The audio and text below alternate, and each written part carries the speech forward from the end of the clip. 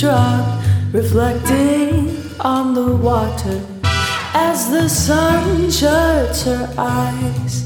Don't know what you'll uncover.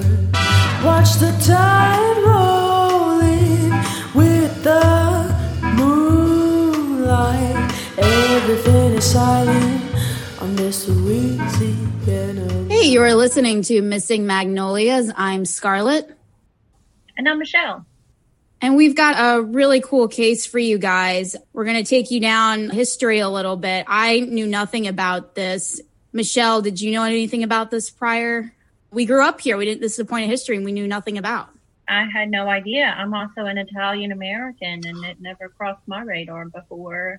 Me too. Wow, we have so many similarities. Yes. Interestingly, I know that we, the way that we're recording these, it's going to be later down the line, but just this past weekend, we came up on the anniversary of this event. On March 14th, 1891, 11 Italian-American immigrants were lynched in the city of New Orleans. And interestingly, it wasn't until 2019 that the city of New Orleans officially issued a proclamation of apology to the Italian-American community. So this is an incident that we grew up and we didn't know anything about. And it's very possible you could live in New Orleans and not know anything about this. I was just recently in New Orleans and I should have even looked. I think you can go to where the parish prison used to be. I'm not even really sure if there's a plaque even. So this is like a footnote that's just basically gone off our radar. When you start learning more about it, was really, really atrocious. It was really horrible. And if you have HBO Max, you can watch this movie. It's called Vendetta and it stars Christopher Walken.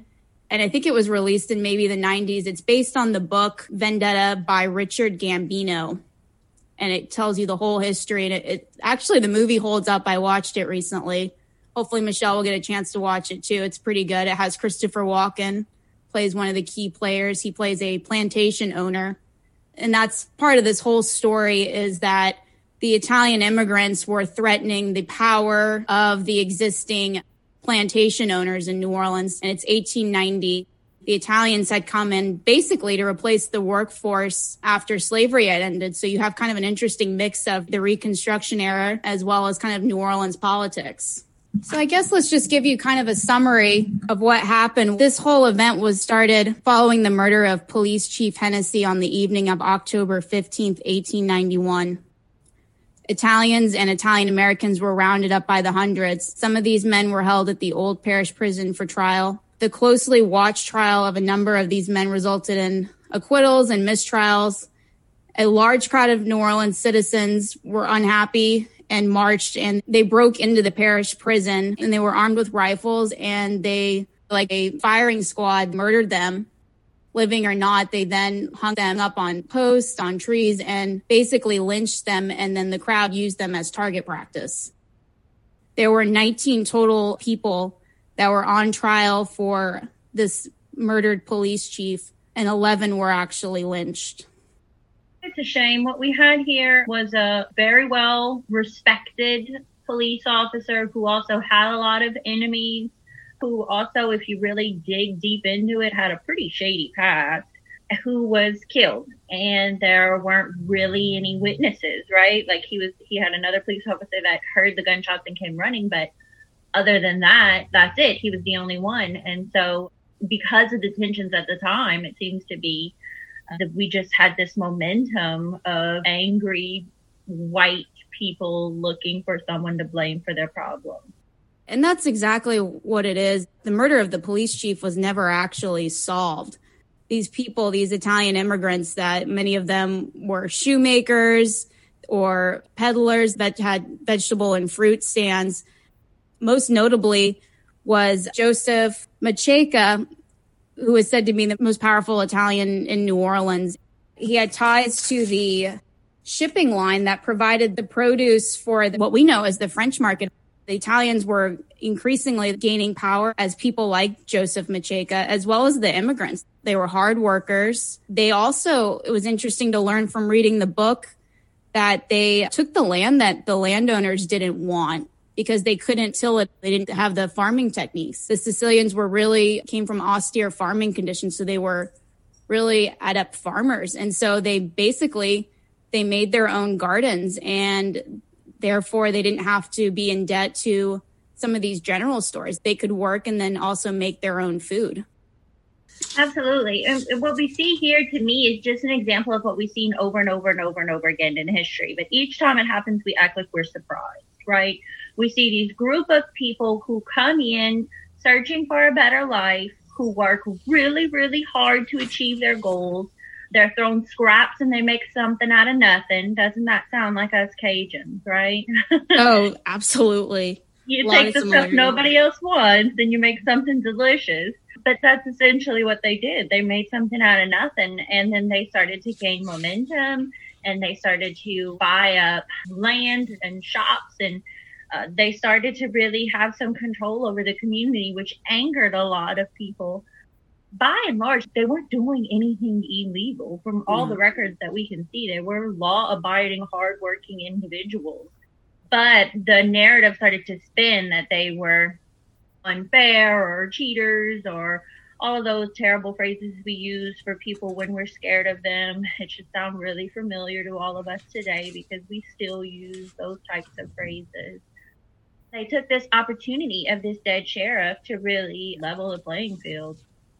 It's so sad that this is not more known and explored, but it's at this time that the term mafia, or I believe that as they were calling it, mafia, kind of came into circulation in the U.S. And historians started retroactively with any crimes in any newspapers. If the perpetrators were Italians, they just started connecting it to the mafia. And that's kind of what we saw here, is that fear of the Italians or bigotry towards them, and tried to tie it to a larger organized crime syndicate by saying the mafia did this. It's kind of a fear mongering. So you had the people in New Orleans, they kind of used that against them. You have all these immigrants that are coming from other countries and it's only the criminals. That was what was used here. It was sad to see. And the only evidence that it seems to be that we had that the mob, as they called it, or that any Italians were involved, was the last words of the police chief. Only one person heard those last words, and they were muttered, not exclaimed. And so there's some controversy as to whether or not he even said that, or whether or not it meant that he saw the people who were shooting at him, or he just assumed that's who it would be. We just don't know. There's little to no evidence, which is why many of the people that they arrested and tried were mistrials or acquittals, because they didn't have any evidence. The night that the police chief was shot, I think he had 3 shot wounds. It was super foggy and rainy, and we all know what Louisiana fog is like. And then you're in New Orleans, it's industrial. You probably couldn't see like 2 feet in front of you. So they couldn't make out the faces of the offenders that shot him. Well, we have no idea who committed the crime, but just in the same way we do over and over again, we blame a group of people for a larger problem. And I think this case really reminded me of when I talk about communities in crime in some of the classes that I teach about social disorganization. And it was about the 1940s with the Chicago school that did some research on delinquent boys in these urban cities, most notably Chicago. They were looking at the turn of the century, so around the 1900s. So they're looking back at this time frame, like 40 years ago into 1940, to try and figure out, like, why are there so many delinquent offenders around here? And over again, their research was telling them that it wasn't a people problem, it was a place problem, right? That these communities, these very urban communities where all of these different people are squished together, create crime. We have these zones where people live, and the wealthier you are, the further you live away from the central business district. And a lot of that crime is occurring right on the other side of that central business district, because it's all kind of different people fighting for resources. And a lot of people who had sold everything that they had to get over to this city to live this American dream are all squished together, desperately vying for limited resources. And that breeds crime. And what they saw over time is that it didn't matter who lived in these communities, the communities were still crime-ridden. So Polish immigration came in these communities and crime was high. And then when the Polish community had worked hard and had earned money in what used to be the American dream, they were able to move out of that community. And then what happened next? Oh, the Italians moved in, or any group of individuals with different ethnicities. Every time they would move into this zone of transition, they would experience high crime rates, but the crime didn't follow them when they left. So we began to notice that it's not a people problem, it's a place problem. And I think New Orleans is a really good example of that as well, right? Oh, yeah. We have lots of people from different backgrounds trying to succeed in this time frame, and it's incredibly criminogenic. And also, instead of like realizing that it's the context, we focus on the ethnicity of those individuals, right? We say they're the problem. And this was just another iteration of that, in my opinion. It's very interesting where we are now and to review some of these darker moments in history. They acquitted these Italian immigrants because they had nothing to hold them. They had nothing to tie them to these crimes, and they were held in the parish prison. The mayor then released, which is hard to even imagine, in the newspaper, come gather at the statue of Henry Clay for come get justice. And like 10,000 people showed up. And then those people marched to the prison, and the prison guard couldn't fend off an angry mob. So he let them out of their cell and said, fend for yourselves, and then opened the doors, and the mob came in with guns and gunned them down one by one, and then strapped them up to trees and posts, and everyone took shots at them. That kind of hatred, it's just so crazy. It's absurd and barbaric. And we think that, oh, thank God it's been so many years from that. We're such a civilized people, but we aren't. We see versions of that all the time. We saw it with the insurrection. We see it with our mass shootings. And this was just so detrimental to the Italians that were still living in New Orleans. They were using their wages to help pay for their family back in Sicily, because that's why they came, right? Here, the sugarcane was super lucrative, and actually they already knew how to farm sugarcane because of the Portuguese in Sicily. So they were adept farmers, they were adept fishermen. They really had a good shot here, and they were able to support their family and even sometimes bring them over. So it's terribly sad that what this must have done to the psyche for this community. And I even read that after it started to be common for people to say, who killed a chief? This didn't end in 1891. It just continued on. Absolutely not. And there were several other lynchings across the United States of Italian Americans as well, which may or may not be backlash from what happened in New Orleans. And, you know, you had a group of people who were willing to come into America and work hard and do things that perhaps many Americans were unwilling to do at the time. And if this doesn't sound familiar to you guys, you must not have been paying attention to the news for many years. But then we vilified them, right? We said, oh, these are horrible, terrible people. They're murderers. They're rapists. There's something wrong with them. And the newspaper articles were just spewing all of these different rumors and pushing forth this narrative. You know, when we think of the turn of the century and the creation of these urban communities, New Orleans probably occurred even earlier than some of our northern communities that we're more familiar with. We don't have race in the same way it's not the same construct as it is today. So all of the ethnicities had their own biases in our system, right? We talked about Italians in a certain way, about Polish people in a certain way, about Irish people in a certain way. Everybody had their racial slurs and their biases and all that kind of stuff.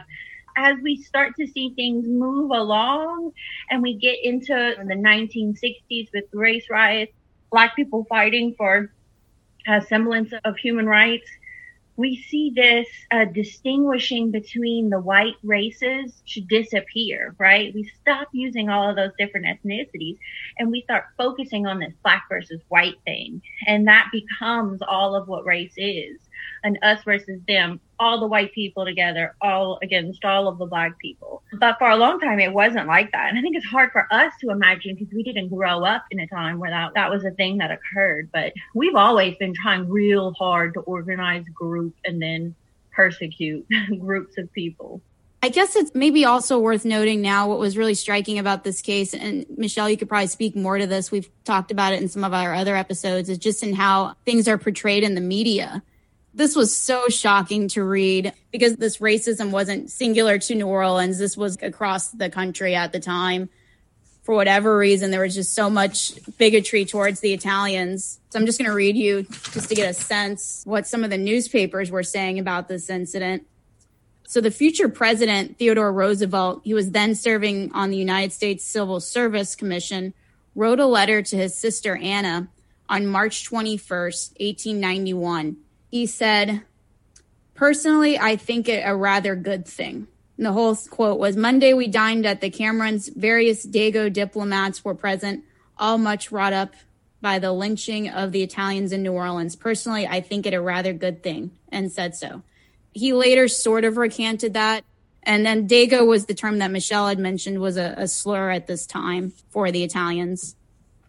The New York Times would publish, they said, "These sneaking and cowardly Sicilians, the descendants of bandits and assassins who have transported to this country the lawless passions, the cutthroat practices, and the oath-bound societies of their native country, are to us a pest without mitigations. These men of the mafia killed the Chief Hennessy in circumstances of peculiar atrocity. Lynch law was the only course open to the people of New Orleans to stay the issue of a new license to the mafia to continue its blood practice." Yeah, I think that's a good sense. We mentioned that New Orleans officially apologized in 2019. The New York Times never issued any kind of recant or apology on that. As a media researcher, often find myself being very critical of the news because that's sort of my job, to pay attention to the way that we talk about these things.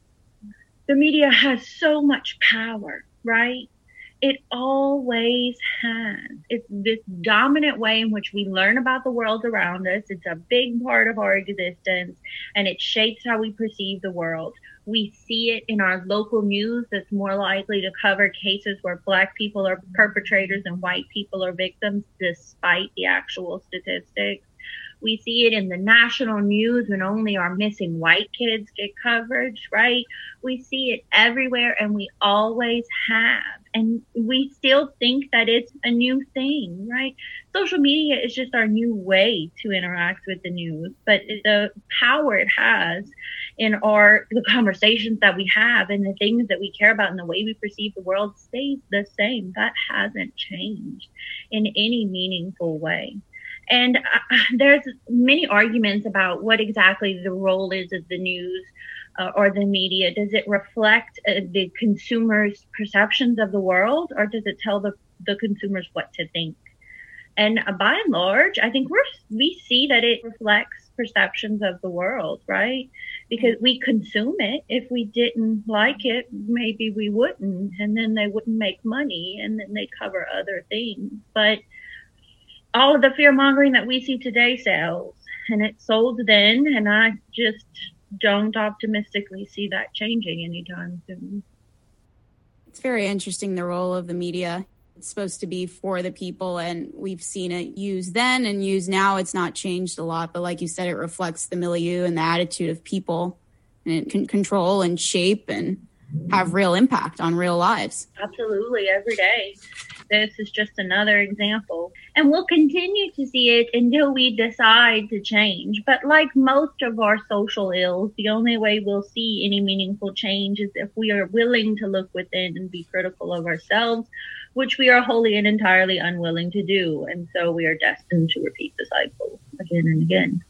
Well, I think I'll try to end it on a lighter note. So Columbus Day had no idea that this was kind of a passing nod, not even a great response. So President Benjamin Harris the next year declared Columbus Day, and it was only supposed to be for one day. And it wasn't necessarily as an apology, but I think it was almost like a PR move, because I think everyone at some point had to acknowledge how bad this was. So it was supposed to acknowledge the contribution of Italian immigrants. And the reason they chose Columbus out of all the other Italian figures was because 1892 was the 400-year anniversary of 1492. Because such a terrible thing happened, here's this good thing in which we'll celebrate this far more terrible person, one could argue. We should have another holiday. We should actually let people know this happened and maybe choose somebody else. I don't know. It would be great to still have a holiday to acknowledge the contributions Italian immigrants have made.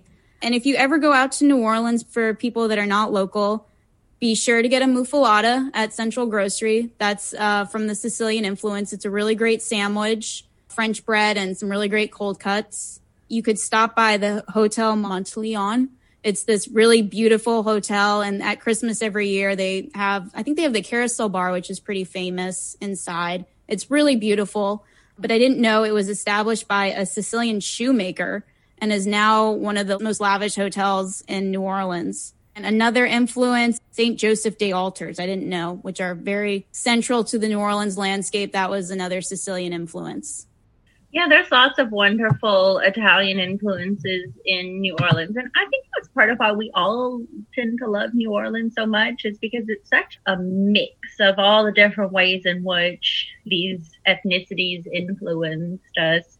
And definitely go get a muffalata. There's a beautiful statue, and I only know from going down the rabbit hole. And next time I go, it's a statue for the immigrants. I think it was made by an Italian sculptor, and it's beautiful. And maybe I can put it on our social media. It's gorgeous. So that's really nice that that's there. Yeah.